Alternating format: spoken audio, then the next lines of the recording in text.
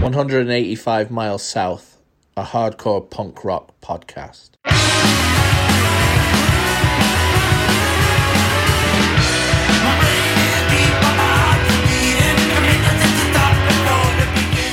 What's up, everyone? This week on the pod, we have Brad Logan of Leftover Crack.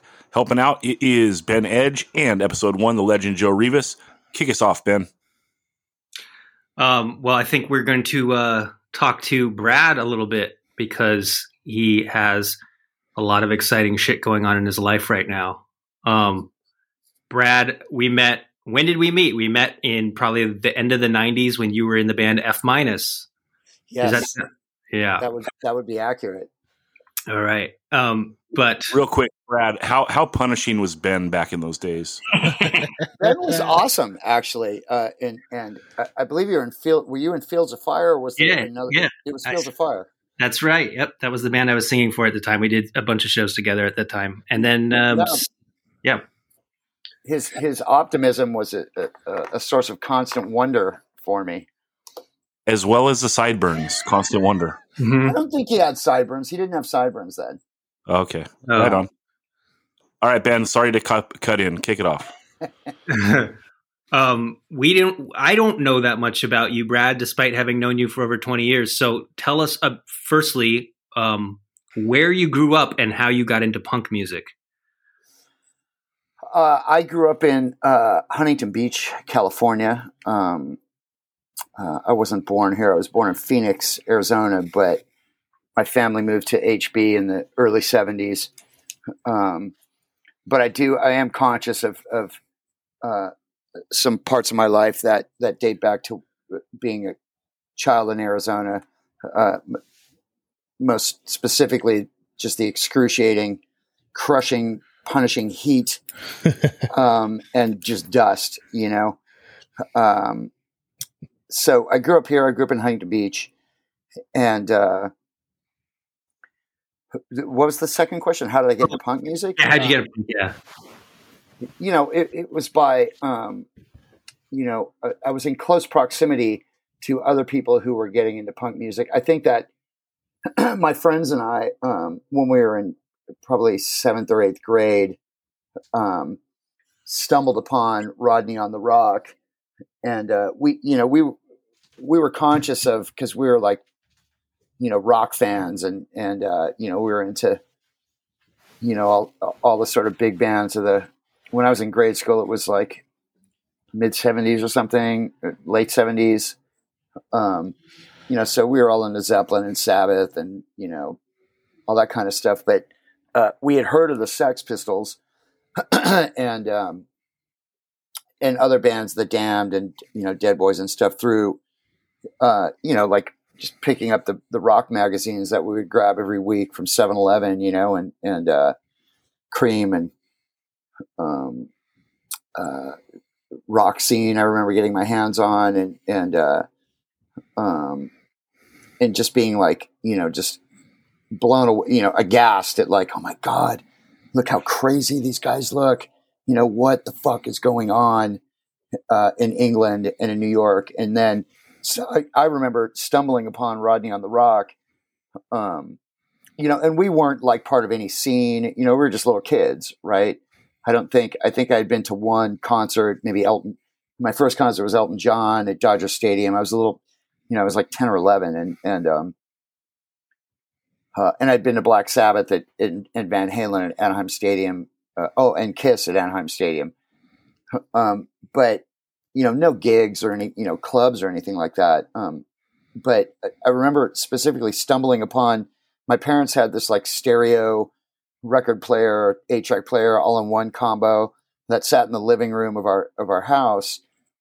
And they would let me listen to it occasionally, right? Like, okay, you can just, they're doing, off in the kitchen or doing whatever they were doing. And Sunday night was one of my nights, and I was just flipping through the channels and stumbled upon Rodney on the Rock. And that was really the first place that I got to hear the Pistols and, all of those first wave sort of bands. And I was just like freaked out. It was like, oh my God, these guys sound exactly what they look like, it sound like they look. And, but it was, it was a few years before, I guess the defining aspect was cutting my hair, right. And cutting and dyeing my hair. So it was a few years before I would do that. And I did go to some shows, early on and because I had, this is probably a way longer answer than you guys want. So you can just shut me down at any time. Keep going, man. It's cool. Feel free to just bring the hammer down, Just roll with it, man. Old guy fucking rants, No, we're vibing. Keep going. Okay. So I had some friends who lived, in the track across the street from me. I was in suburban Huntington Beach, and they lived in the track across the street, and we went to the same school. And these guys moved down here from Pasadena, and their roommate was a guy who was the doorman at the Whiskey a Go-Go in Hollywood. And he would take us up there with him on, he'd be like, hey, there's a show going on tonight. I'm going to work. You guys want to come along? And so it would be like 5 of us, there were 3 brothers, who moved down from Pasadena, and then, a couple other friends of ours, and we would pile into this dude's van. He would take us up to the Whiskey, and we'd get walk past the line of like these hipsters, these little fucking kids, and he would let us in early. And at that time they had 2 shows a night. They had an 8 and 11. And we'd have to stay for both shows, and they'd clear out the club after the first show, and they'd have to hide us upstairs backstage. And so I was privy to all of this sort of like, I guess, early scene stuff, but, I wasn't aware of how like, the impact hadn't been felt yet. And it was just like, it was just a thing, but I remember, we went to see, the Weirdos, and I think the Weirdos in Shock, one night. And then, what year would that have been? Probably 78. I want to say, yeah. But I wasn't a punk, right? We weren't punks. We were just kids, right? We hadn't even defined ourselves as anything, right? And I remember, but these stick out. These are vivid because it was my first exposure to any of this stuff, and so I remember the Weirdos in Shock in their fucking heyday, I want to say, and Suicide Commandos we saw, Judas Priest we saw, Ramones. Christmas night we saw the Ramones of like Road to Ruin tour, whatever year, 78 probably, maybe that was 79, and then other rocker shit, like God, what's that band, not 10 Years After, one of those kind of like those like bluesy kind of, we'd see shit like that too, but and so I wasn't, I was like, wow, this stuff is amazing. I was all in with the Ramones. I was like, the Ramones, I have the fucking shirt, I got the records, I'm down. I was all in with Judas Priest, fucking down. It was still that was like, I didn't buy in and really cut my hair until a couple of years later, and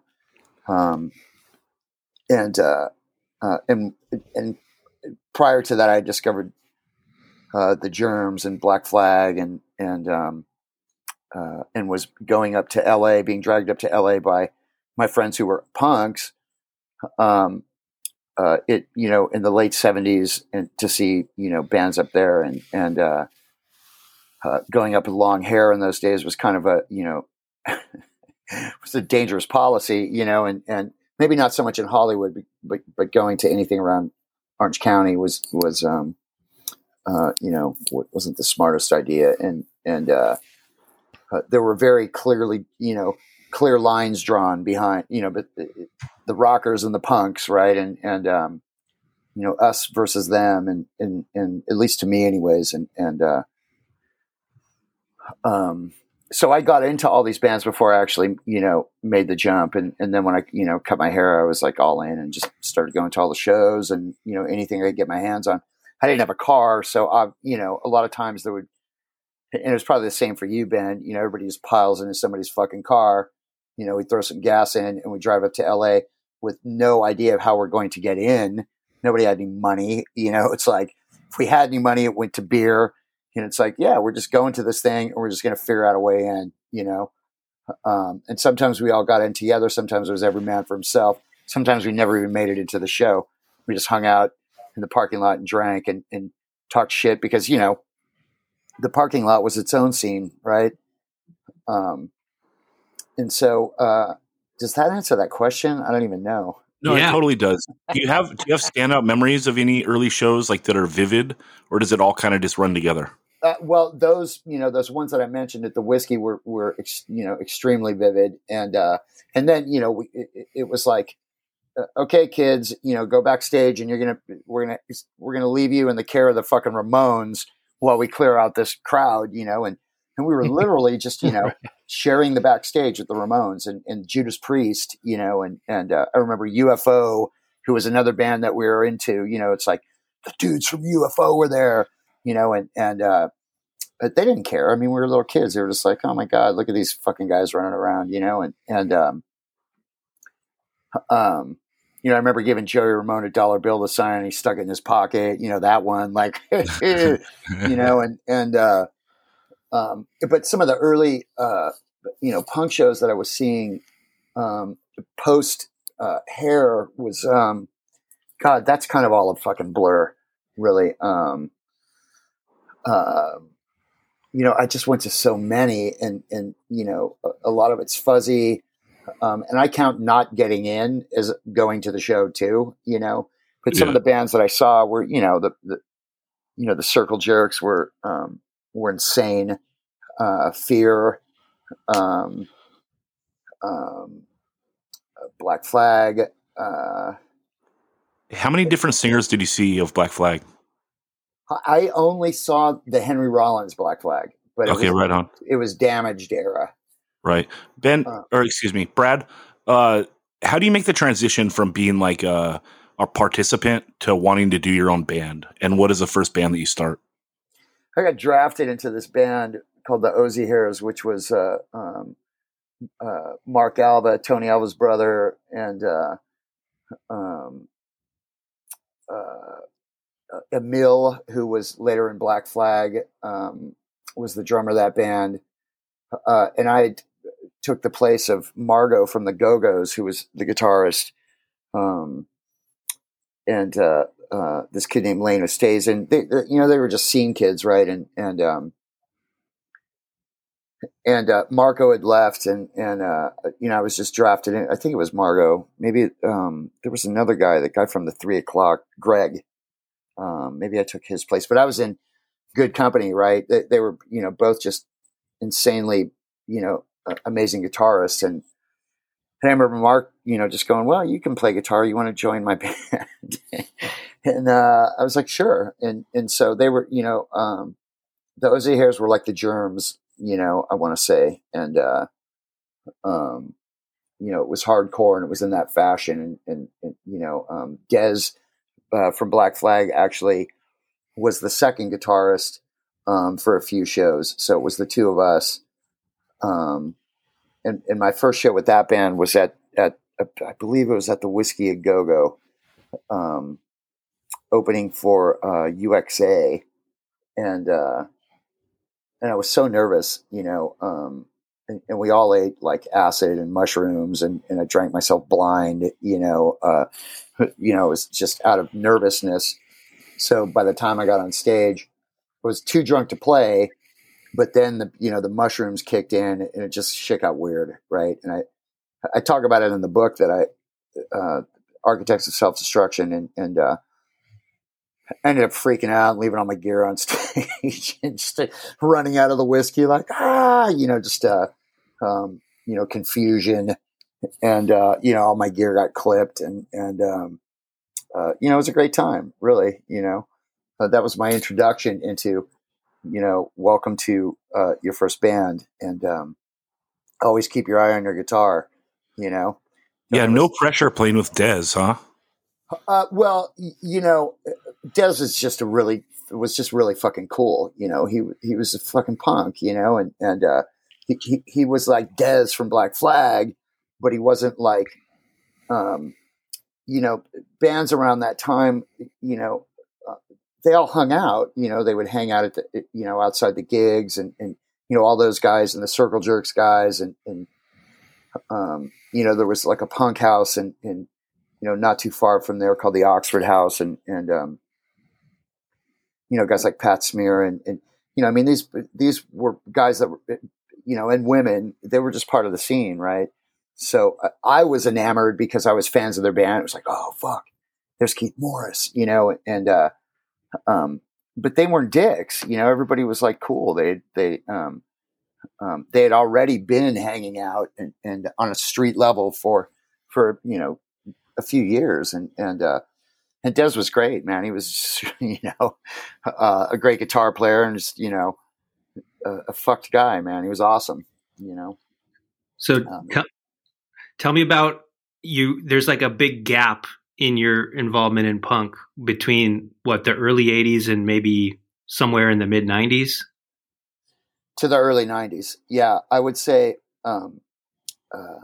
without going too much into it, or I guess I can, depending on what you guys want to talk about, about probably 85 or 86, I became hopelessly addicted to narcotics and dropped out of the scene entirely. For that reason, it became, addicted to narcotics in the sense of it becoming a lifestyle. Right. And, I just couldn't make it to the gigs anymore, and I was too strung out and hustling to, to support that lifestyle became a full-time job. So that's what I did. And occasionally I'd pop my head into shows, but mostly I was just running in the, extreme underground of that lifestyle. Just, sleazy motels and jails and shit like that. So, I didn't think I was going to survive it, but, by the early 90s, 92, 93, a way out was presented to me and I took it, of that way of life. And I didn't think I would ever be in a band ever again. I was just a happy to be alive kind of guy, so I started ducking into shows again and a lot had changed between the mid 80s and in the early 90s. But, and I followed bands too, because, in those periods, in that late 80s period, I would go shoplift, records and cassettes from music stores and Yeah. kind of stay up on what was going on. But, I was into really, and I don't know if, I got into the sort of that post-punk scene of like, Nick Cave and the Bad Seeds and Einstürzende Neubauten and that era of, Lydia Lunch and stuff like that, whatever you want to term that era, Fetus and so I was kind of, that was kind of the stuff I was listening to, though I did, I remember popping up at a Bad Religion show and it was probably No Control era, whatever. When was that? Do you guys know? 89. So I popped into that and it was like, holy shit, I remember seeing them in the mid 80s. It seemed like they would be on every show, in Godzilla's or the Whiskey or wherever. They were cool, but I wasn't really a fan, it was just kind of, in my opinion, their music in the early part of their career was, and I'm sure you would agree, was a lot different than what started happening around Suffer, No Control, Against the Grain, right? 100%. Which was like the triumvirate of, for me, the rebirth of my interest in punk rock. It was like, I was kind of burned out on it by then, you know, and it was like, fuck, man, this stuff is, you know, this is and all of the, you know, I went to the Palladium to see him, and they were, you know, on Epitaph, you know, an independent label, and they were not above ground at all. And you know, it was fucking sold out. Right. And I remember being like, really attracted to that too, that they were doing it on their own terms, you know, without any connection to, you know, a major label hype machine, you know, and they refined their sound, but not in a commercial way, you know, or like, you know, they didn't cheapen their sound, right? It was just like, and to me, nothing like that had been done before, you know, except, you know, there was some catchy punk, Husker Du and you know, Naked Ray Gun or whatever. But I think those guys really, you know, hit the fucking nail on the head, at least in LA in that period, you know, at that time. There's no formula to Suffer. That's like brand new and wacko. Yeah. Right. I hadn't 100%. heard anything like that, you know, like that catchy, you know, with, you know, lyrics that were intelligent and thoughtful, you know, with that much force. It was like all the awesome elements, right? Yeah, 100%. And the song structure is a little different. Like there's popular bands before, but they're following the same song structure. And yeah, Suffer is just wild. Brad, you get into like roading in the early 90s. How does that come about? That was again by just, you know, I just stumbled into it. I had you know, once I got clean, you know, I had no jobs, no job skills unless you consider, you know, burglary a job skill. I was so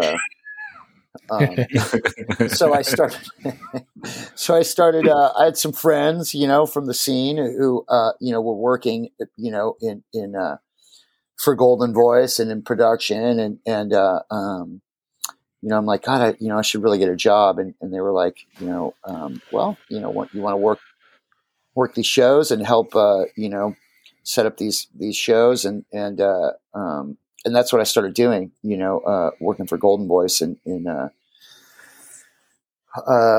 the early mid 90s. And it was the perfect job for me because, you know, I found that I loved going to shows and I loved seeing anything and everything. You know, it was just a sponge. I'd been, you know, I'd been underground for so long. I was just a sponge for anything. And there was a lot of good music around that period. And so, you know, I was working at the Palladium, the Palace, the, you know, Whiskey, Roxy, wherever the case may be. And I was going to this club Bogarts a lot too, which was in Long Beach. I don't know if you guys ever heard of Bogarts. It was 21 and up, but they had all the touring bands would come through. I think, you know, the Jesus Lizard there, you know, Bad Seeds played there. And I had a friend who was a waitress and she would just get me into anything. So I had no fucking money. And I would go to anything. But anyways, so working production, I ended up making friends with a guy who was the guitar tech for Pennywise, Rancid, and Offspring, like all three of them. His name was Dave Reese, and you know, because they would come through, you know, all the time, and you know, he was a cool guy, and their crews were cool dudes, and he just called me out of the blue. I think I might have said to him, "Hey, if you ever need a guitar tech for anything, you know, let me know." And some time went by, and I just got this random call from Germany one day, and on my voice, you know, on my landline telephone with a fucking voice, you know, recorder message machine, and it was like, "Hey, you know, Rancid needs a guitar tech. You interested?" I was like, "What?" And so I called him back in Germany, you know, and I had no experience other than I knew how to tune guitars and play guitars and was a punk, you know, and that was apparently good enough. And so it's like, cool, we'll try you out, you know, I did my first show with them, and I didn't know the band was in Seattle, right after When Out Come the Wolves came out, and I was already a fan of the band, but I didn't know them. You know, I'd seen them play and you know, had those records and you know, we hit it off. You know, I got along with those guys and you know, so they asked me to stay on and you know, I stayed with them for about 5 years, maybe more. And then would take side jobs in between their tours and, you know, started working for other bands and, you know, really that's how that, you know, gig is, you know, just word of mouth. Yeah. We're looking for a, you know, tour manager, guitar guy or drum guy or whatever. Oh, well, ask so-and-so.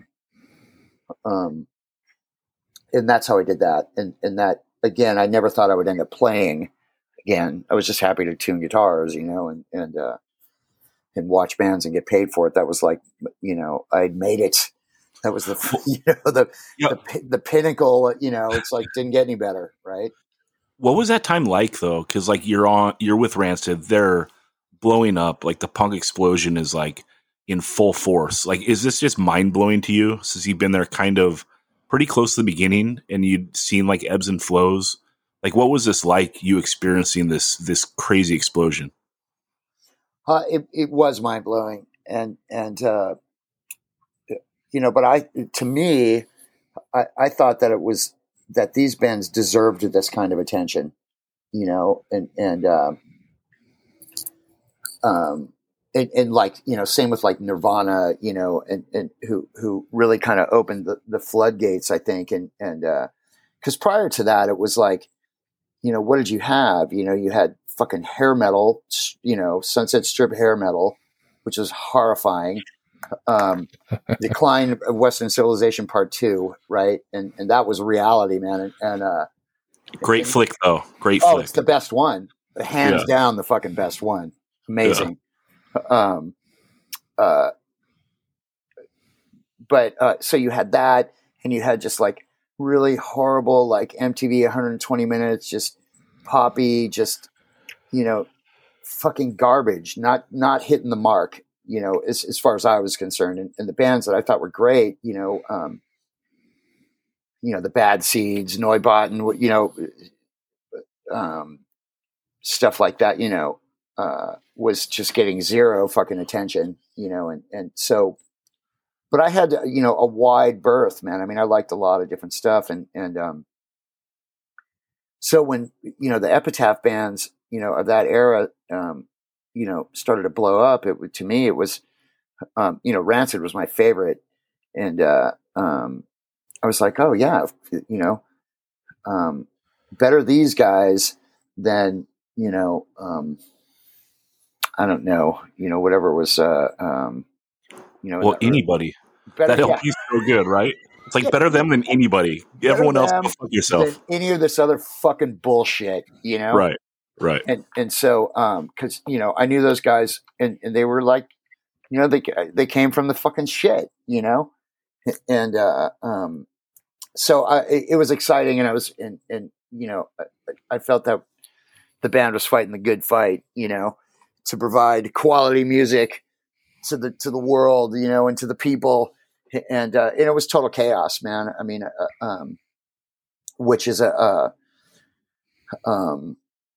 know, an arena that I'm totally comfortable in, you know, so it was great. Yeah, Ben has a question here. He says, are there any wild stories from the road, and did you have any threesomes? With Rancid? No. Just on the road. It's a gag question from Ben, I believe. Ben, you weren't serious, were you? I was serious about the first part, which is wild stories being on the road with Rancid or any other bands from that time when you were a roadie. When you were primarily a roadie, like just things that stuck in your mind. It's like, wow, that was a crazy night. I don't mean sex. I mean, it could be, but could be anything. Yeah, but also Ben wants to know the second part because he took his pants off back when you said that you saw the Weirdos in '78 at the Whiskey. As he should have, you know, as he should have. You know, I don't kiss and tell, but I will talk about the first part and good man. You know, it's funny because a lot of what would seem, what you could label as crazy is just so commonplace, right? To me that I didn't see it as crazy. And that could be said for a lot of the things I've been through in my life. Right. And I've always lived there, I've always lived in the fucking chaos, and for better or for worse. And one thing that pops up is I remember, when Rancid got down to Florida, that there was like this beef with these these racist skins down there, and he showed up to this one show, and might have been in St. Pete or something, or Tampa, and we had this big standoff like on the street, man, and where there was like 15 of their guys. This was after the show, and then all of the band and the crew, and we were out on the street ready to go fucking toe to toe, and I'm not a badass, man. That wasn't something I was really interested in doing, getting knifed. It's like, fuck, man, I'm just tuning guitars here. I'm just a punk fan, and but they came and they were threatening the band, and which meant they were threatening us, because the band were our friends, and so we fucking stood out there, man, and we were ready to go for it. And I would have if it had come to that, and I would have taken whatever lumps were coming to me, but it was diffused somehow. Maybe Lars diffused it, or somebody. I don't remember how it didn't happen, but it was pretty fucking tense for a minute, and I thought that was going to be not good. That one stands out. Right on. All of the other kind of stuff while I was roadieing, I mean, I think that, all of the crazy people and that were, around us and attracted to us and attracted to that setting and the fans, and it was just a different era. It was a different era. This was pre, not a better era, just different, right? It was pre, internet and cell phones even. And so everything was like in fucking real time, and right here, right now. So there was a lot of crazy things that happened, but nothing that really stands out. I guess traveling places was insane to me. I never thought I would leave, my hometown. I just didn't, when I was, strung out on dope, I didn't leave, and so going anywhere was just insane to me. Going to like Japan or Australia to Europe was like, I might as well have been going to fucking Mars. I never thought I would ever go to these places. Right. And it's also a wild time because like things are taking off and these bands are huge, but it's like you didn't see this coming, right? Like, and it's like the first time of them being huge. So it's like this wildness of an explosion, right? There was like no way you could have ever laid money down that any of these bands would have gotten huge, and to me, yeah, so that was, and the band was on, these guys were from the same places that I was from, you know what I mean? Punk gigs, fucking house gigs, Shitville. And now they're on bills with like, the Beastie Boys or the Foo Fighters or Rage Against the Machine, who were, enormous. I mean, I guess you could have put money down that Rage Against the Machine would have been huge because I always liked that band, and I know that they're sort of a polarizing band, but,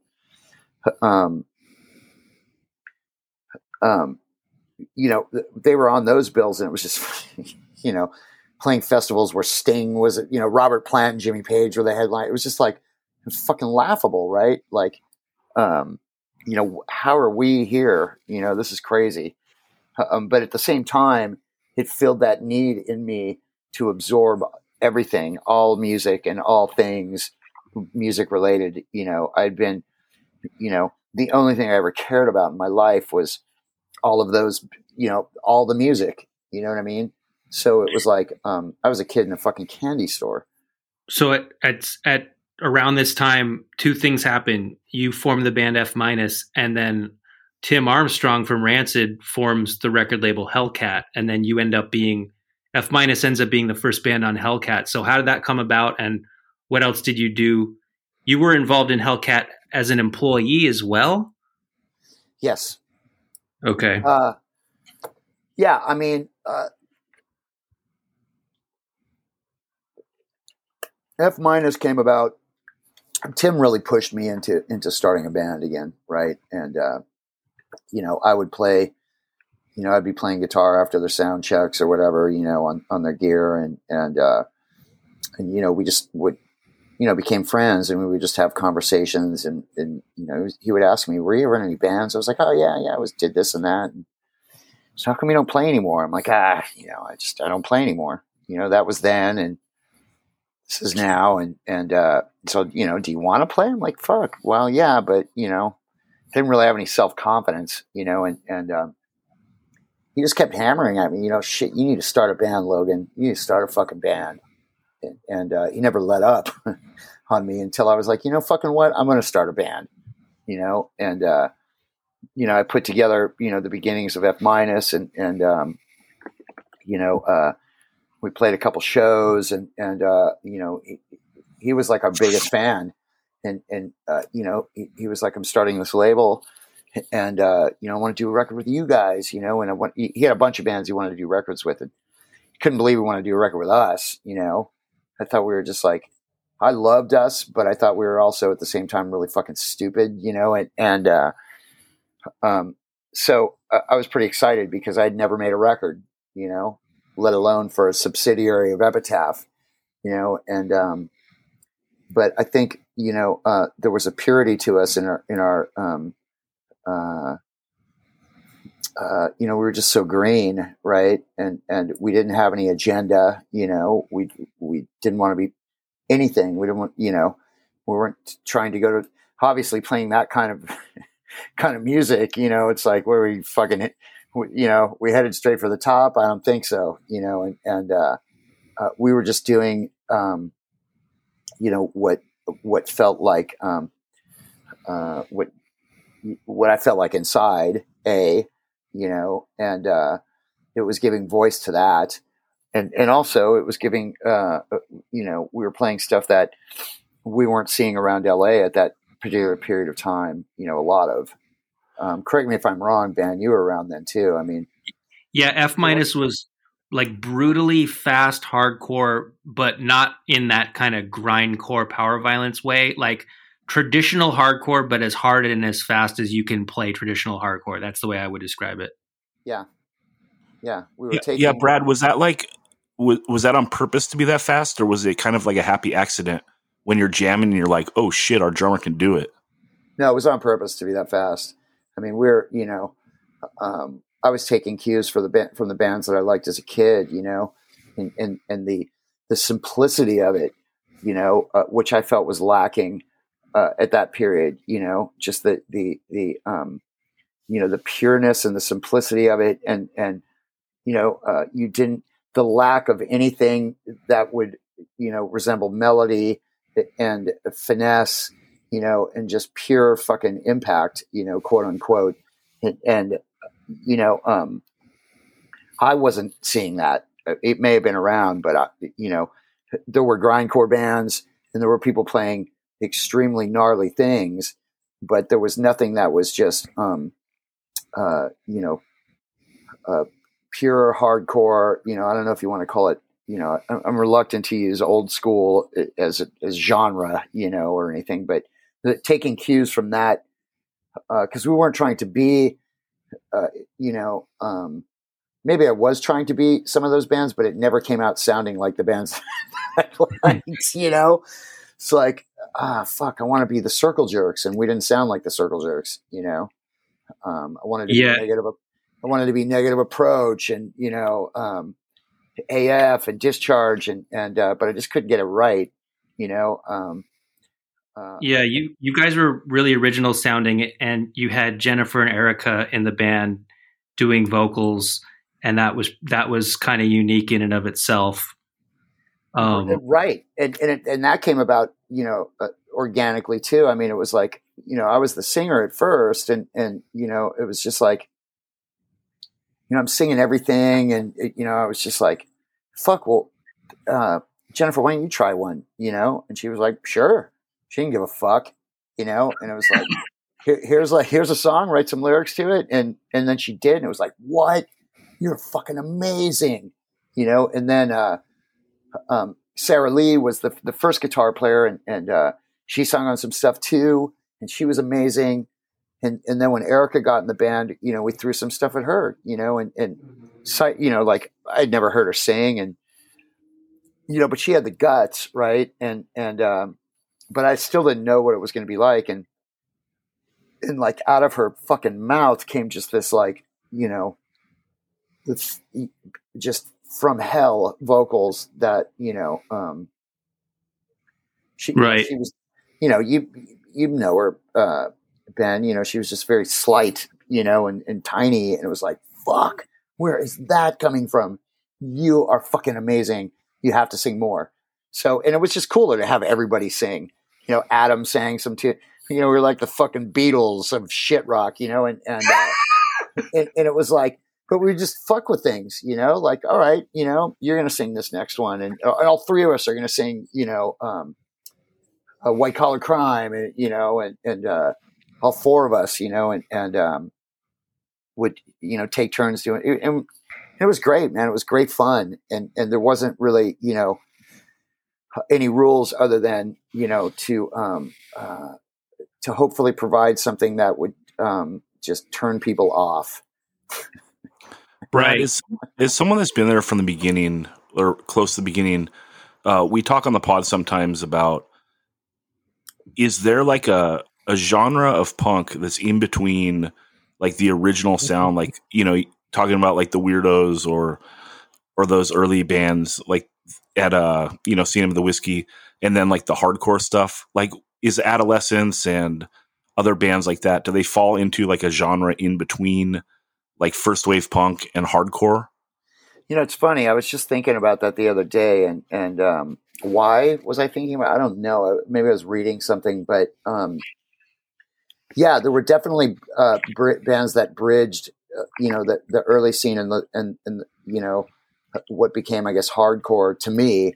Were bands like the Adolescents and the Germs in particular, who came out of that early, art scene, but paved the way for, to me, that was the first grind, Darby was the first grindcore vocals, and nobody had ever, cared less about singing before. It was just like, it was fucking amazing. And so those two bands in particular, and even Black Flag,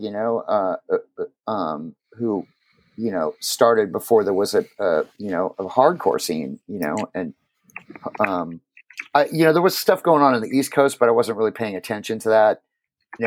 Middle Class too, was another band I never saw, but, that Out of Vogue's, I remember hearing that Out of Vogue 7-inch in, the late 70s and, maybe 1980, just being like, you can't do this. This is just like fucking nobody does this. What the fuck is this? Yeah, it's weirdo proto hardcore. Yes, and it could be considered the amongst the first, defining.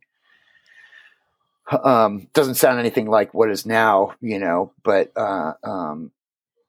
it was just so like detached, and scared the shit out of me, right.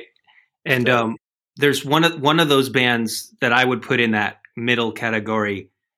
It came from your hometown, which is The Crowd. Oh, The Crowd? Yeah. And I didn't even know until recently you were in The Crowd in the late 90s. I mean, they were a band that started in the 70s, but what do you tell us about The Crowd? Oh, I mean, I fucking love The Crowd. I mean, that I could go on and on what what they meant to me, and that Beach Boulevard record, in particular, and they were like, they fucking started pop punk, come on, them and the Buzzcocks, and to me at least, Right. I hate that term pop punk, but and the Simpletones too, right?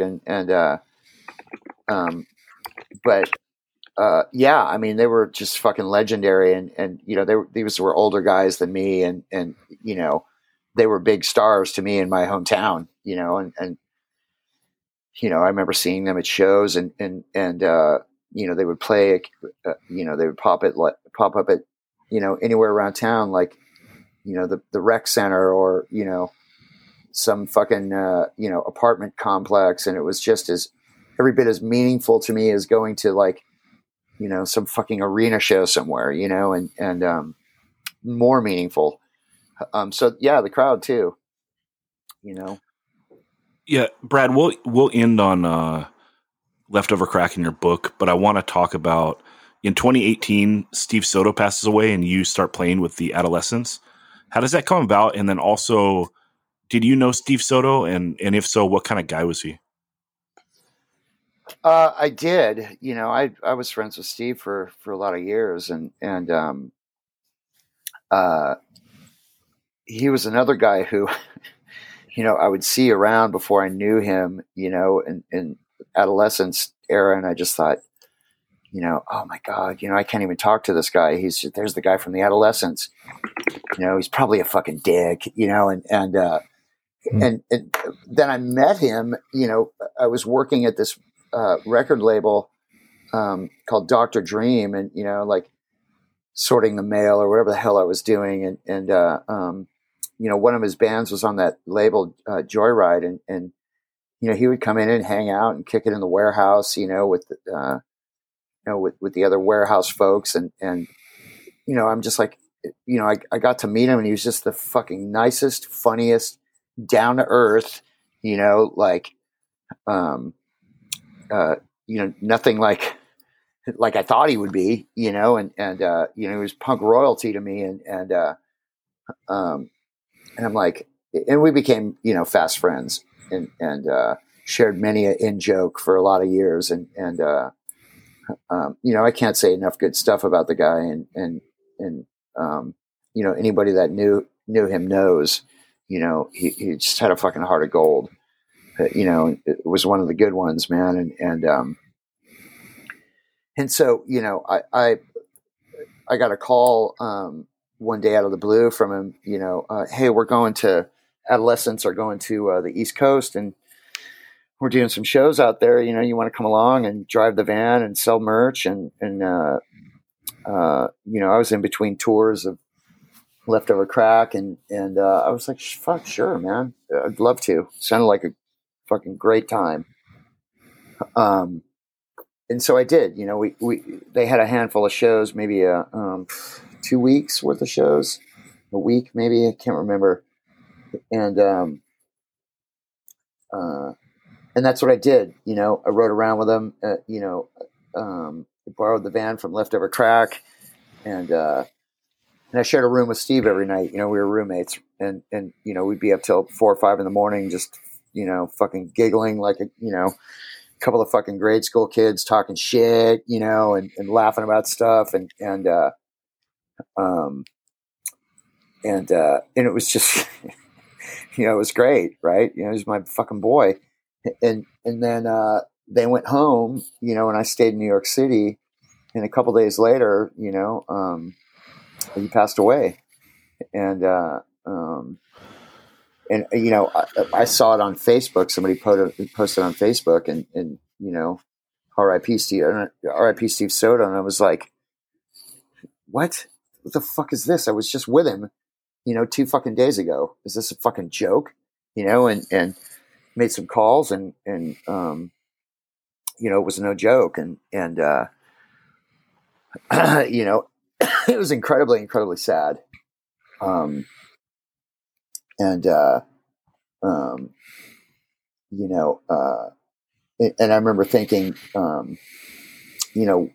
what an honor it would be, though, to go out, like he did with his boots on, You know, he was still playing shows. You know, he never retired. You know, he was still writing music. You know, he was in like 5 fucking bands. You know, and you know, he was a model to me of you know, artistic integrity and just, you know, doing it because he loved doing it, and you know, and like that's for a musician, I think that's like best case scenario, you know, is dying while, you know, you're still in it. Yeah. That's just my opinion, you know, it's, and, you know, so, I didn't hear, you know, anything from the band till a couple months later, and they had, a bunch of things booked. Adolescents had a, you know, European tour booked and, you know, like Riot Fest and some other shows. And they're like, you know, Steve would want us to finish these out, which I completely agree. You know, Steve was a warrior, right? And, you know, you keep going, you know, you got gigs to do, you fucking do them. You don't cancel. And so they're like, you know, you want to play bass? And, I was like, gosh, you know, there's no way, man, come on, you know? And you know, I thought about it for a bit, and I'm like, if you guys want me to, I would be happy, you know, to honor Steve in that way. And it was, you know, totally awkward for me, you know, and I imagine for them as well, you know, it's like, you know, the one constant in the adolescence all those years was Steve, and now there's this fucking guy, you know, in there, and so it was pretty intimidating for me. But I had, you know, they gave me like 40 songs, like, all right, we leave for tour in 3 weeks, you know, learn these fucking 50 songs or whatever. I was like, what? You know, and there was nobody to show me these, you know, his bass lines, which, you know, the earlier stuff was a little easier to pick up, but, you know, the later stuff was like, Jesus, man, you know, and I would just labor over these songs, and still to this day, I'll hear him, you know, they released a bunch of albums, you know, in the incarnation that they're in now, and be like, oh God, I've been playing this wrong the whole time. It actually goes like this. But it was really intimidating. But, you know, I'm not taking Steve's place. I'm, you know, honoring the man and filling in for him and just trying to do, you know, trying to be a fucking punker, you know, and carry on in that tradition, which he was a punker, you know, and, you know, to me, that's what he would want, you know, somebody to go out there and give it give it their all and represent punk rock, you know, and which he was, you know, that was in his fucking heart. Right. You know, and so that's what I try and do, you know, make the guy proud. Yeah. I don't know if it comes across that way. I'm not the, you know, bass player that Steve was, you know, but so after we did those shows, you know, they were like, hey, you know, we want to carry on and do more stuff. You know, you interested? And I was like, fuck yeah. So that, you know, that brought us to where we are now. And we did that covers record, Russian Spider Dump, which was recorded and mixed and dropped just in time for the shutting down of the world, you know, but we got some shows coming up.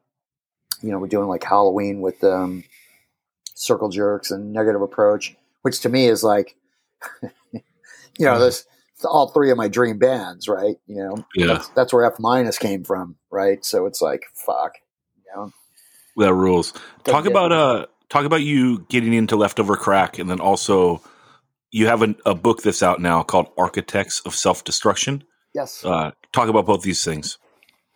Leftover Crack was an accident, you know, or maybe not an accident, but it was, you know, I was working at Hellcat, right? And, you know, and I talk about it in the book, but, you know, I just kind of did, you know, I would do whatever task was needed and you know, a little bit of everything. And you know, I didn't have a desk, you know, with my name on it. Right. And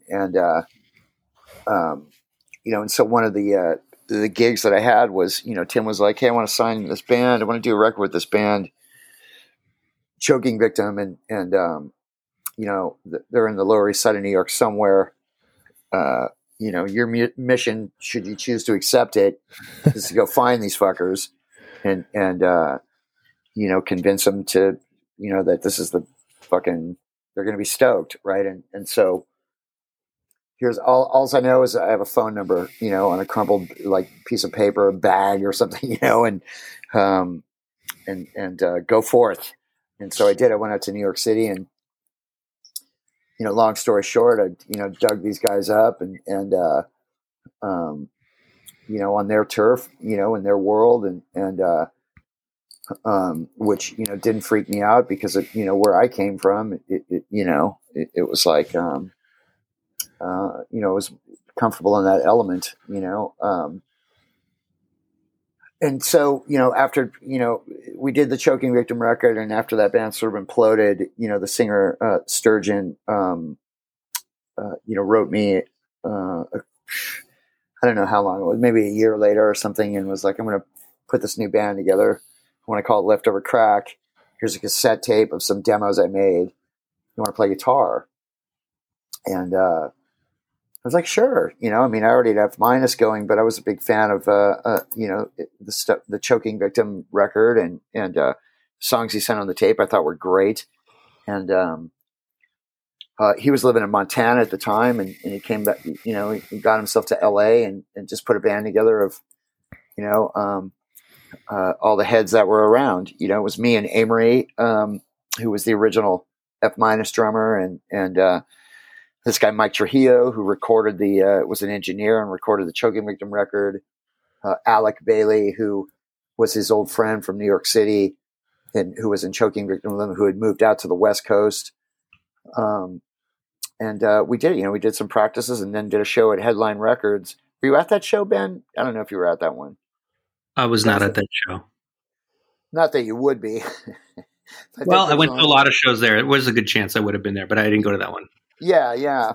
And so, there was like, 10 shoppers there and we played at like 4 PM and that was the first show. And so, it was kind of just one foot after the other. Right. And then cool, somebody wants to do a 7-inch with us and so we did a 7-inch and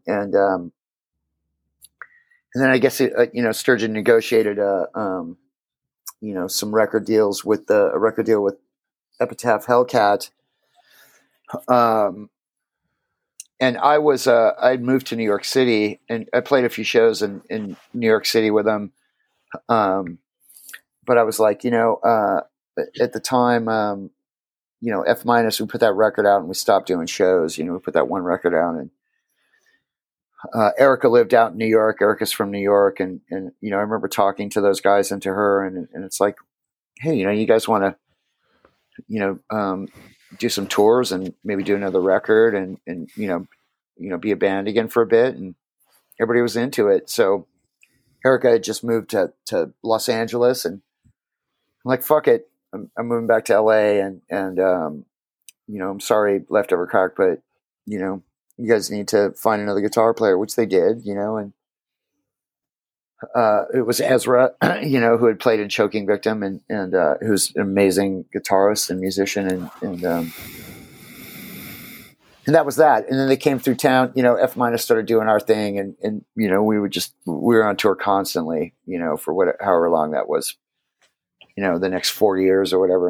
And mostly in Europe,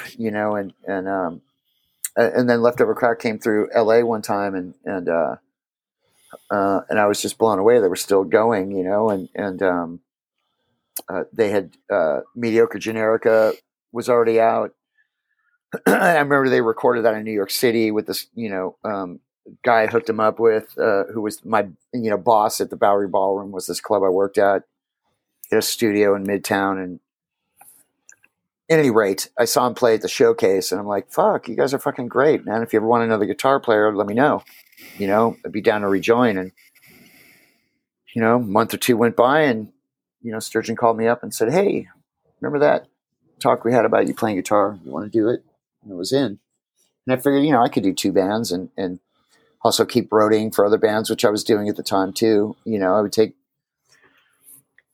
I was making ends meet any way I could. Right.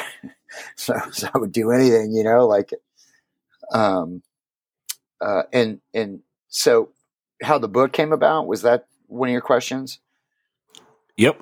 The book came about probably the way that all these kind of books come about, like somebody in a fucking van on tour going, somebody ought to write a book about this shit, and that was it. Right. It's like, yeah, somebody ought to write a book about this shit. And, that was said one too many times. And I'm like, fuck it. I'm going to be the guy who writes the book about this shit. Nobody else seemed to want to take up the task. But, the history of that band was just, another level, the next level of chaos and insanity. But it was chaos and insanity to me while fighting the good fight. The good fight being, pushing forth ideals like, equality and gender equality, racial equality, real unity and a lot of times, having confrontations over that, with people that were not into those things. And again, with the Florida, right, in Florida and other places and getting death threats and people coming after us at shows and it was great fun. And it was, like I said, fighting the good fight. So some of the, so many crazy things that had never happened to me in a band or I'd never seen happen in a band setting were happening. And it's like, well, I'm going to try and document this so it took about 4 years from that, fucking light bulb in the van to, completing it, talking about it for 2 years. And then I actually roped in John Gentile, who was an actual journalist and a guy who had experience, because I'm not a journalist. Right. But I wanted to do it in the, oral history format, which to me is my favorite, about any topic, because it's not, then you're not winding up with a press release, of like, if one person writes it, it's just my perspective, and I wanted to have everybody's perspective and people that were not in the band and I wanted all the contradictions in there because everybody sees things differently and that's reality. And I wanted the reader to be able to make up their mind, as how to, think about it, at any certain topic. I didn't want to jam it down somebody's throat. This is how you should feel about this, and I don't know if that comes across in the book, but that was the idea. And, but there was like, so many people, we interviewed like 100 people and it's something that if I had been trying to do it myself, it would have driven me to, the fucking brink of mad, it ended up fucking Edgar Allan Poe madness, so I'd split up the, interviews with John and I would go, talk to these people and ask them this. And then sometimes he would say, why don't we talk to this person? Oh, that's a fucking great idea. Yes. Talk to that person too. And he had that license to bring ideas in and where can people buy this book? Where can they find it? You can buy this book, it's all over the internets, you can buy it at rarebirdlit.com. You can go directly to the publisher for it. You can go, I know it's kind of expensive if you're out of the country and, Amazon has it. A couple other, I don't know. I don't have the list in front of me. A couple other if you Google leftover crack book, it comes up with like a million different spots to buy it. Yeah. If you buy it from Amazon, that is heavy irony. So check yourself. It is heavy irony. And, there are plenty of alternatives to Amazon. I'm not pushing that by saying that it's on Amazon. No, for sure. But it is easy sometimes, right? Yes, I know. And you can always just say it didn't show up and get your money back. I know people in some other countries have written me saying their book either didn't show up or it was, twice the cost of the book to order from the States. And right. In some places it's like, well, fuck, that fucking blows. There is Amazon. I'm sorry, but there is Amazon, and until, the publisher really fleshes out those channels, that was what there was. Right. Really the only place I'm pushing is go to Redbird Direct but now, like you said, there's a ton of alternatives. And I know I was presented with some later on that I passed on to some people in Europe that weren't, Amazon. But some places that's the only fucking thing there is, Yeah, people are savvy. They'll figure it out. Totally. All right, let's wrap this up with one question for Ben.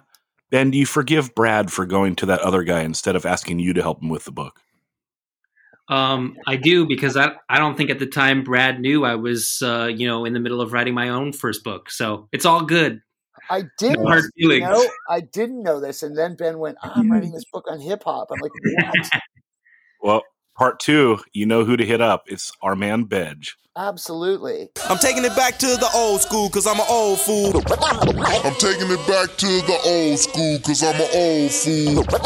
Yo, what's up, motherfuckers? Old school. Old school spotlight. All right, we are going old school. And we're going to talk about the Social Distortion LP, Mommy's Little Monster. It came out in 1983 on 13th Floor Records. Hopefully, if Discogs did not do us wrong like it often does. Ben, what's your take on this record? I love it. It's their best record by far. And if you go on Spotify right now and you look at their most listened to records, it's not even in the top 4, which is like a total shame. Because this is like that perfect, early 80s North Orange County punk that comes out of that whole scene that spawned Agent Orange and the Adolescents. Then, Rick Agnew's an original member of Social Distortion. Like they were all sort of intermingled, all those bands. And this is the classic for Social Distortion. I mean, you have Another State of Mind, which there's a funny story behind that. If you watch the documentary Another State of Mind, there's a scene where Mike Ness says, I wrote this new song I just wrote this new song on the road, and he plays it on the acoustic guitar. And it turns out that was kind of faked and that they already had that song and they were already playing it on that tour at all those shows, which is kind of funny. Yeah, fully faked. And if you go to the archives and listen to the Sean Stern interview, he talks about that. Yeah. Like there's a certain vulnerability to Mike Ness's in his lyrics that carry through into the new, country-ish rock music that he does now. But I think there's something about his persona and his lyrics that really touch a lot of people's hearts, especially I think people who have damaged pasts. He went through a big drug phase, and I guess this would be in the midst of it, maybe, or before the really heavy shit happened to him. I always thought this record kind of should have been on Frontier. I guess 13th Floor might be they self-released it, or their manager put it out. I'm not sure what the story is behind that label, but there's nothing else on the label except for another Social Distortion record. I mean, All the Answers, Anti-Fashion, Mommy's Little Monster, every fucking song, virtually every song on this album is a classic. And you do hear the very beginnings of that kind of country there's a little bit of like cowboy country twang going on in there if you listen really closely. Yes, before he became the Bruce Springsteen of Orange County. This thing still rages. Yeah, they were the Rolling Stones of Orange County. There you go. Brad, does this have a special place in your heart at all? I have to say I agree with everything that you just said, Ben. And I mean, it's like, there's not a fucking losing tune on this record to me. And again, it's that, I think it's that purity of they had no expectations, right? And you know, you couldn't really go anywhere being a punk band back then, you know, you know, and Mike having the, you know, the past that he had, and it's all here, you know, and it's just fucking flawless to me. And I hate to be the fucking first record's the best guy, but this is their fucking best record, you know? And not, you know, not shitting on anything they've done after this, you know, I think they're a great band, you know, and, still, you know, but, this is like, yeah, I mean, this was my era. Right. And I remember seeing them and just being blown away. They were just miles above, a lot of bands that I was seeing at that period, you know. They had like, you know, because there was a lot of, you know, a lot of generic sort of punk out there, at that time. And, a lot of it I did, you know, wasn't really into, you know, but this was like, God, they have actual songs, you know, and it's not, you know, it wasn't poppy, you know, it was like,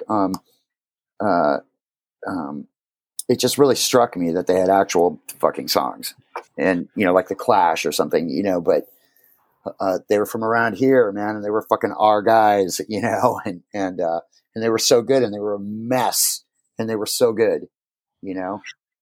Yeah, they're not poppy, but there is like so many layers of melody on here, and it still is like of that era where all the recordings sound old school. It's really something, yes, yeah, it's something special. It's that mashup. It's still in the era where like the recording is like the fifth member in the band, right? Which makes it really special. Yes, I love it. Yes, I love that too. You know, low fucking fi, and that wasn't even a thing. People weren't going for low fi. You know, nobody knew what they were doing. You know, and that's like magic, man, to me. So yeah, I'm 100% for this record. Yeah, it's authentic. Joe, you love this record, don't you? I absolutely love this record. Yeah. Go in. Yeah, it you know, I'll agree with the other guys that every song on this record's a hit. Anti-Fashion might be like the weakest song, but it's still fantastic. I love that song. Yeah. You know, Roger has the mixing board that this is recorded on in his studio now. So our friend Roger. Right. The same board gets used for this and Uniform Choice Screaming for Change. How about that? Yep. You know, it's 13th Floor. I don't have a first press. I have the Time Bomb, gatefold LP version of it. I never had the original. I had the original 1945 12-inch, but not this record. That's great too, and the Playpen one as well. Yeah. Well, Playpen's on that. Is it on that? It was a 7-inch too, though, wasn't it? Maybe. I don't know about that. I have a 12-inch, and then I have the Hell Comes Your House, which has Lewd Boy and a live version telling them. Joe, what's the best Social D? Is it this, or is it 1945? Oh, it's this for sure. The 1945 stuff is good. And you know, when you were talking about, or Brad was saying, I don't know who said it, that Rick was in this band, but so was Casey. So that's, you know, that's why like the song 1945 is exactly is Amoeba. I mean, it's the exact same song with different lyrics. So, but it's fantastic. I love this record. And, you know, yeah, Mike's drug use, whatever, you know, influenced some of the stuff. And then he had some spats with the law, and then Prison Bound is like the cleanup, which is 88, I think, 89. I don't think he was on the other side of all that. Well, you know, not completely. Yeah. Which is, you know, adds to the awesomeness of this, you know. Yeah. He was in it. Yeah. Yeah, because he was definitely in it, because the mainliner 7-inch, you know, on Posh Boys, you know, prior to it, and that's absolutely about shooting heroin. So, or just in that lifestyle, you know, of right, of the period, right. Well, this LP is flawless. Like it's rad. So everyone check it out. If you haven't, I know that, the way that people look at Social D these days, it can be a mixed bag, but this record is undeniable. So, we talk a lot of hardcore on this podcast, but we like that old school LA and OC shit as well. So check this out if you haven't before. It's on all the streaming platforms. You know what to do. Handle business.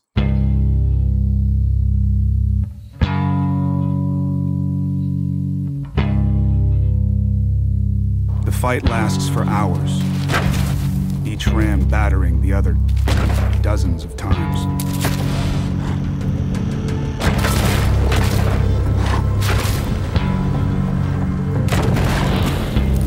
Head to head. All right, we are going head to head. What we're doing is we're putting up the Angry Samoans LP, Back from Samoa, 1982, Bad Trip Records up against, good God, it's Fear the Record. And that's 1982 on Slash Records. This is a brutal matchup. Brad, what you got? So what's the question? Which one's better? Is that it? Yep. Which one's better, or which one do you like more? I mean, you could objectively say that one is better, but you like one more because it connects to you more. Well, to be honest, when I was growing up, I didn't like either of them. That's fair. Yeah, I mean, I just thought that, the lyrics were corny, right? And I'm not a big guy on, like jokey type, stuff. And, to me, it was like, once I heard the fucking, GI, it's like, if you're not measuring up to fucking GI, like, I don't want to know you. And not that anybody does, but I'm still pondering those lyrics, 40 years later. And so that kind of, I thought the music is undeniable on both of those records, but Back from Samoa, Lights Out and, Coffin Case Steak Knife, that's like fucking LA hardcore, what became, I think. And the Fear record is like, the tempos and, that was mind blowing too, man. And both of those bands were great bands. And I saw them and Fear, I think, was a little more musically advanced, and they had some brutal riffs on that record. The record, I don't know if it was reflective, of their live shows, but, and there were some hits, man. There's hits on both of them, and it's not anything that I, wouldn't listen to, but, again, it's just, the lyrics are a turn off for me. Yeah, but in fairness, it is really rude to like try to stack people up to Darby Crash's like epic poetry. That's true, right? You're talking apex lyric writing. This is true. Yes. I know that standard was set that, I don't know if anybody's come close to that, since. But that was kind of the standard that I was, and anyways, I liked more like, serious stuff and, I take myself real seriously. And so, like the Social D and, the Black Flag stuff, the Germs, the ex Los Angeles, those were heavy records, man, to me. And this stuff was fun, but it was like, a sugary snack, didn't really have any sort of, nutritional value, I guess. I'm not talking shit on these, they definitely have their place in the history of LA punk. And these guys are my peers, but I remember the time just being like, not really into it, Well, I think that's fair. You are arguing that this is a good matchup, that we put these two against each other. They're great, and they're different sides. It's like the Samoans is just straightforward. You can hear a lot of bands that come from that. The Fear's not. It's not so easy to trace. what's that fucking song on there? Look it up. Let's have a war. I'm just going to name them all. Beef Bologna, Camarillo. I'm just kidding. Here, wait. No. I got New it York's right all here. right if you like saxophones. Well, the drum beat on the Fear is wild, right? Like what is doing that Foreign before? Policy, Camarillo. You know, those are like, what the fuck is going on here? You know? Yeah. You know, those are good tunes, you know? But Brad, when Zach asked you earlier about if there was that thing that happened between punk and hardcore, would you say that both of these records would fall into that thing in between? Absolutely. Okay. I do. Yeah, because they were both first wavers, kind of, you know? I mean, tail end of the first wave. And I agree with that statement that they were both bridges as well, you know, from the old to the new. See, Brad subscribes to 1.5 theory, Zach. Sorry. That's what I call all that stuff. Yeah, but couldn't it just be considered hardcore punk, Brad? Well, it depends on, you know, that has multiple definitions, you know, even in the, you know, in the early days, right? Right. You know, to me, hardcore punk was out of vogue by middle class, you know, and, you know, Minor Threat and Sure. Bad Brains, you know, but I wasn't, at the time when I was a kid, I hadn't even heard, you know, Minor Threat and Bad Brains yet. That's like, what? Fucking DC and New York? Fuck that shit, you know, like that was way on the other, might as well have been on another planet, you know, but the first stuff I heard to me that was hardcore was Germs and Middle Class. I don't know if anybody considers that hardcore, you know, and Circle Jerks, right? So if you had to put Angry Samoans and Fear versus each other, who are you taking, Brad? Oh, geez, that's a fucked up question. That's why we do it. It's like, can't the coin just balance in the middle? If you can flip it and make it bounce on the end, you can take both. If I have, we want to see video proof. If I have to pick one over the other as to which is more lends itself to hardcore, I'd say the Samoans.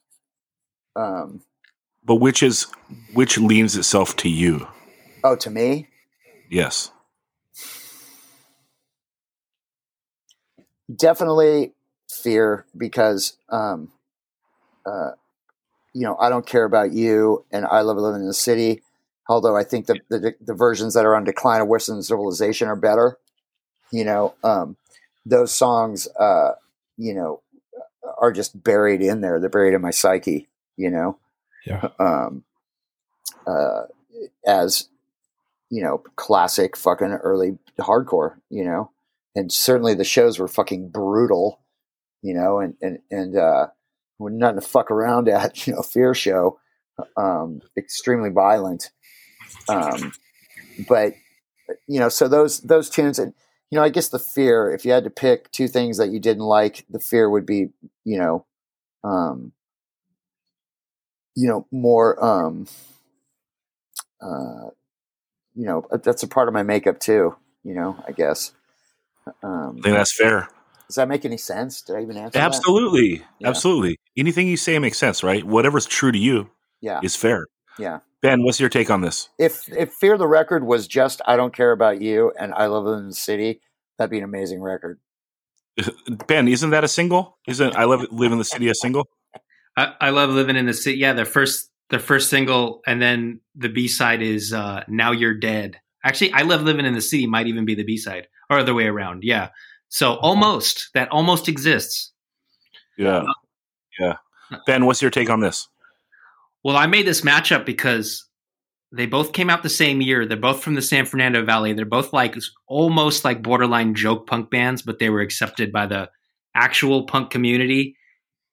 And they're joke punk. That was what I was looking for, Ben. Thank you. I'm not a fan. But there were like actual joke punk bands. Like, this is a joke. No one accepts this as a real punk band. Like, and these were like, but these were joke punk bands that like were accepted as real punk bands, whatever real means in quotes. I'm doing air quotes with my fingers right now.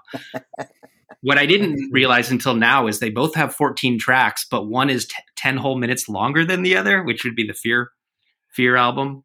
I heard Angry Samoans first, but I saw Fear first. So both of these are really early for me. But man, first of all, the reason I know this later on, I learned this, that the reason a lot of those Fear songs sound so strange and choppy and unlike any other songs is that the songs were written around the drummer's drum exercises. So he would do these like really manic drum exercises, then there'd be like, okay, that's the verse. We'll just write chords over that. Like, no wonder like you have songs like Foreign Policy and like We Destroy the Family that are like, what the fuck are they even trying to do? And like, there's like that real choppiness, and there's also something kind of sterile about the production of the Fear record, and the guitar is like pretty low in the mix, and that makes me like the way the Samoans record sounds better. It's just more just like mid-range, punch you in the gut, fast punk, and you have like it opens with Gas Chamber, and it's just like, all right, we're going. This is it. Like it's just more my thing. I mean, I grew up on both these records, but I'm gonna have to go with Back from Samoa. I mean, I'm going to address an elephant in the room. Both these bands have homophobic lyrics. So I guess in that respect, they kind of cancel each other out. And now we're talking about everything beyond that. And yeah, that's it's kind of hard to overlook listening to this stuff now. And I don't expect anyone to overlook that either. If someone's like, fuck both these bands because they're homophobes, it's like, cool. You're right. Yeah. You're right. I think that's fair. It's just weird. Like when this is like early stuff you discover and it's like part of your DNA. You know what I mean? Like, I'm not trying to put it on the pedestal because like that is pretty awkward, in like the modern way of just like being observant and like worldly of this stuff. Like that stuff is disgusting. Like it takes you out of the songs now, right? Like when I was listening to these both, I was like, ooh, like that, it like literally taints the songs. Like I wish I could just be a rocker and slam, but I can't, but like, these records are undeniable. They're like a part of the DNA of punk rock. Like you can't really pull them out. I mean, sorry, man. Yeah, the standouts. I agree with Brad. I Don't Care About You, and I Love Living in the City. And I would add to that, Let's Have a War. And New York's Alright If You Like Saxophones is pretty funny. And what I didn't really notice until today is there's so much whammy bar abuse on the Fear record that, like in a pre-Slayer world, they might be like they might have be on the top of the whammy bar heap. Like, what year did this come out? 82. 82, and it's like so that's wild, not a pre-Slayer world. That's true, but pre-Slayer on record world, right? Because their first album comes out in 83. Is that right? I think that's right. Anyway, that's what I mean. Yes, I know Slayer was around in 82, but Show No Mercy comes out in 83. Yeah. Okay. Dude, Jeff Hanneman was abusing whammy bars in 79, man. So check yourself, man. Yeah. Well, I guess Eddie Van Halen was, but I wouldn't even call that abuse because there's something musical about it. With Fear, it's just like, wow. But I mean, songs like Lights Out, like, that's how it's done. Like when I hear that, I'm like, that's how it's done. That's it. Like the sense of humor is about equal. I don't know. There's something about the Angry Samoans there's something psychedelic about it. Like, and I don't mean psychedelic like, Crimson and Clover's Strawberry Fields Forever. I mean like nuggets, like 65, 66, like American garage rock transitioning into psychedelic music. There's like, yeah. Yeah. And the Fear is grimier. Right. Right. It's like grime humor and adolescence, or excuse me, Angry Samoans is like, yeah, it's just kind of weirdo, but Lights Out is undeniable. Yeah. Ben, keep going. Sorry. Oh, so yeah, that's pretty much it. I mean, I'm gonna pick Angry Samoans, but I mean, you can't go wrong with either one of these. Joe, what's your take? I'm going to go with Fear the Record. Now, the Angry Samoans is certainly maybe musically blueprint for the music that I ended up loving the most. Okay. But I don't know. There's just something about the nostalgia that I have attached to Fear the Record and Fear More Beer too after that. But, the homophobia thing, you know, the Bad Brains get a lot of shit for this too, because they have stuff like that as well. Now, I don't know about the Angry Samoans. I know that Lee Ving has talked about this in interviews, like, you know, not justifying what he said, but that he recognizes that it wasn't cool then and it's not cool now, kind of thing. I don't know about the Samoan guys, and I know that the Bad Brains have had that opportunity and did not take it. At least HR didn't, and went the other direction. So, yeah. So you're going Fear, Joe. Fear. Yep. Fear. Yeah, me too. I look at these two, and it's funny because, you know, Ben did the matchup, and in doing my homework, I did DI Ancient Artifacts versus Fear. It was like, oh shit, we're doing Angry Samoans? Fuck. Because like when I was doing that matchup, I was like, dude, Fear is gonna smash on DI, you know. And then I've been listening to that DI record the last couple of days. I was like, ooh, like I think DI might sneak it out because there's so much like Apex Agnew on there. It was just like, God, I can't live without it. And like, there's some slow tracks on there. Like the last slow track is like pretty long. It's like a 3-minute, but it's like, it kind of sounds like borderline Joy Division. And it's like, ooh, Agnew, like dipping in that, like, because Christian Death is like dark, but it's also, the songs aren't drony, you know, it's like, it's up tempo and dark, you know, but like, I don't know. Good God, that DI record's great. We got to talk about that soon enough. But Angry Samoans was his Fear. This Angry Samoans record is cool. I have it. I enjoy it, but it is silly, you know, and it's a little too silly for me. Although, like, they do tickle me on some shit, right? Like, they're gonna get you once in a while. Like, I don't like the stupid Epiphat, like, silly lyrics era either, you know. But like, sometimes they'll get you. Like, NoFX has that song, like, it's like feeding a Tic Tac to a whale, and it like made me giggle. Like, oh, okay. You got me on one, you know, and this one, like, they saved Hitler's cock. Like, okay, that's pretty funny. Like, what the fuck? But Fear is just so wild.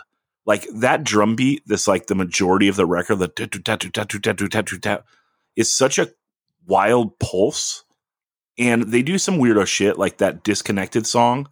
Like, just imagine being in a packed crowd, you know, in their prime. And it's like the beat stops, and he's like, disconnected, and then it kicks back in. It's just like, oh my God, you're getting smashed. You know, I don't know if you can pull this Fear record out, like what happens. Like, I just think this record is pretty important to the DNA of everything. It's so ill. It is so ill and so wild. And they just seem like, where a lot of the other bands, like what makes them special, like a lot of this early 80s shit is like kind of like the innocence of it. Like the innocence of attacking subjects that are very dark or fucked up, right? Like, especially this OC stuff, right? They're talking about kind of like the dark side of like suburbia, you know, but from like a youth point of view. And this Fear, it seems like they're adults, right? Like they seem like this is like real rock shit, you know? And I absolutely love it. It slays. Of course, like the tracks that have been singled out, like that's what's up. Can I live in a world without like I love living in the city? I don't know. You know, like his voice is so perfect on it, you know? So I'm going Fear. That is my take. And yeah, Ben, anything you want to wrap on before we get out of here? The other thing I'd point out about both these records is I want to say we got to get out of this place, which is an Animals cover, which is on the Fear record. And then The Time Has Come Today, which is a Chambers Brothers cover, is on the Angry Samoans record. So they have a lot in common, and they're both grown-ass men. Like, Metal Mike Saunders, the singer of the Angry Samoans, he coined the term heavy metal in 1970 when he wrote for like Cream magazine. So these guys go back a long time, and Lee Ving was also in lots of bands going all the way back to the 60s on the East Coast before punk even existed. So I think it's a worthy matchup. They have so much in common. I never even realized it until now. But you're all wrong. The Angry Samoans is a better record. Well, Fear does have a knock because they shout out to Camarillo, but not Oxnard, which is heavy. I know it's because of Camarillo State Hospital. But, hey, I can't even say what I want to say. Even for the Patreon. Hell yeah. Joe, closing thoughts? It was really good to hear all the the overall story today. It touched me a lot. My story that I got clean in '96, and so that means a lot to me to hear other people express that. So, So thank you. Yeah, we were on a bit of a time limit. I was going to dig into that to see what his road to recovery was, but everyone should just buy the book, right? I'm sure it's in there in detail. I think I'm going to do that now. So yeah, because on the podcast we've talked about many different roads out of like taking that dark path, right? Like some people can go the NA route, it works. Some people go to rehab, it works. Some people just white knuckle it and turn to straight edge like Joe Rivas, and it works, right? So lots of ways out if you're in a dark spot, and don't get shy. You can always hit up Joe. He'll help you out, huh? Yeah, I'm down to talk to anybody. Just buzz me. That's what's up. Hit up Joe. If you're in a dark spot, you need a way out. I love Joe, and you should too. You already do. You all love Joe more than me, so don't play. What's up? All right, everyone. And the name of that book, one more time, is Architects of Self-Destruction, the Brad Logan book. Yeah, get it anywhere except Amazon, unless you live in, like, a small town in Siberia. Then we understand if you're ordering Amazon. It's all good. All right, everyone. We'll talk to you next Monday. Bye-bye.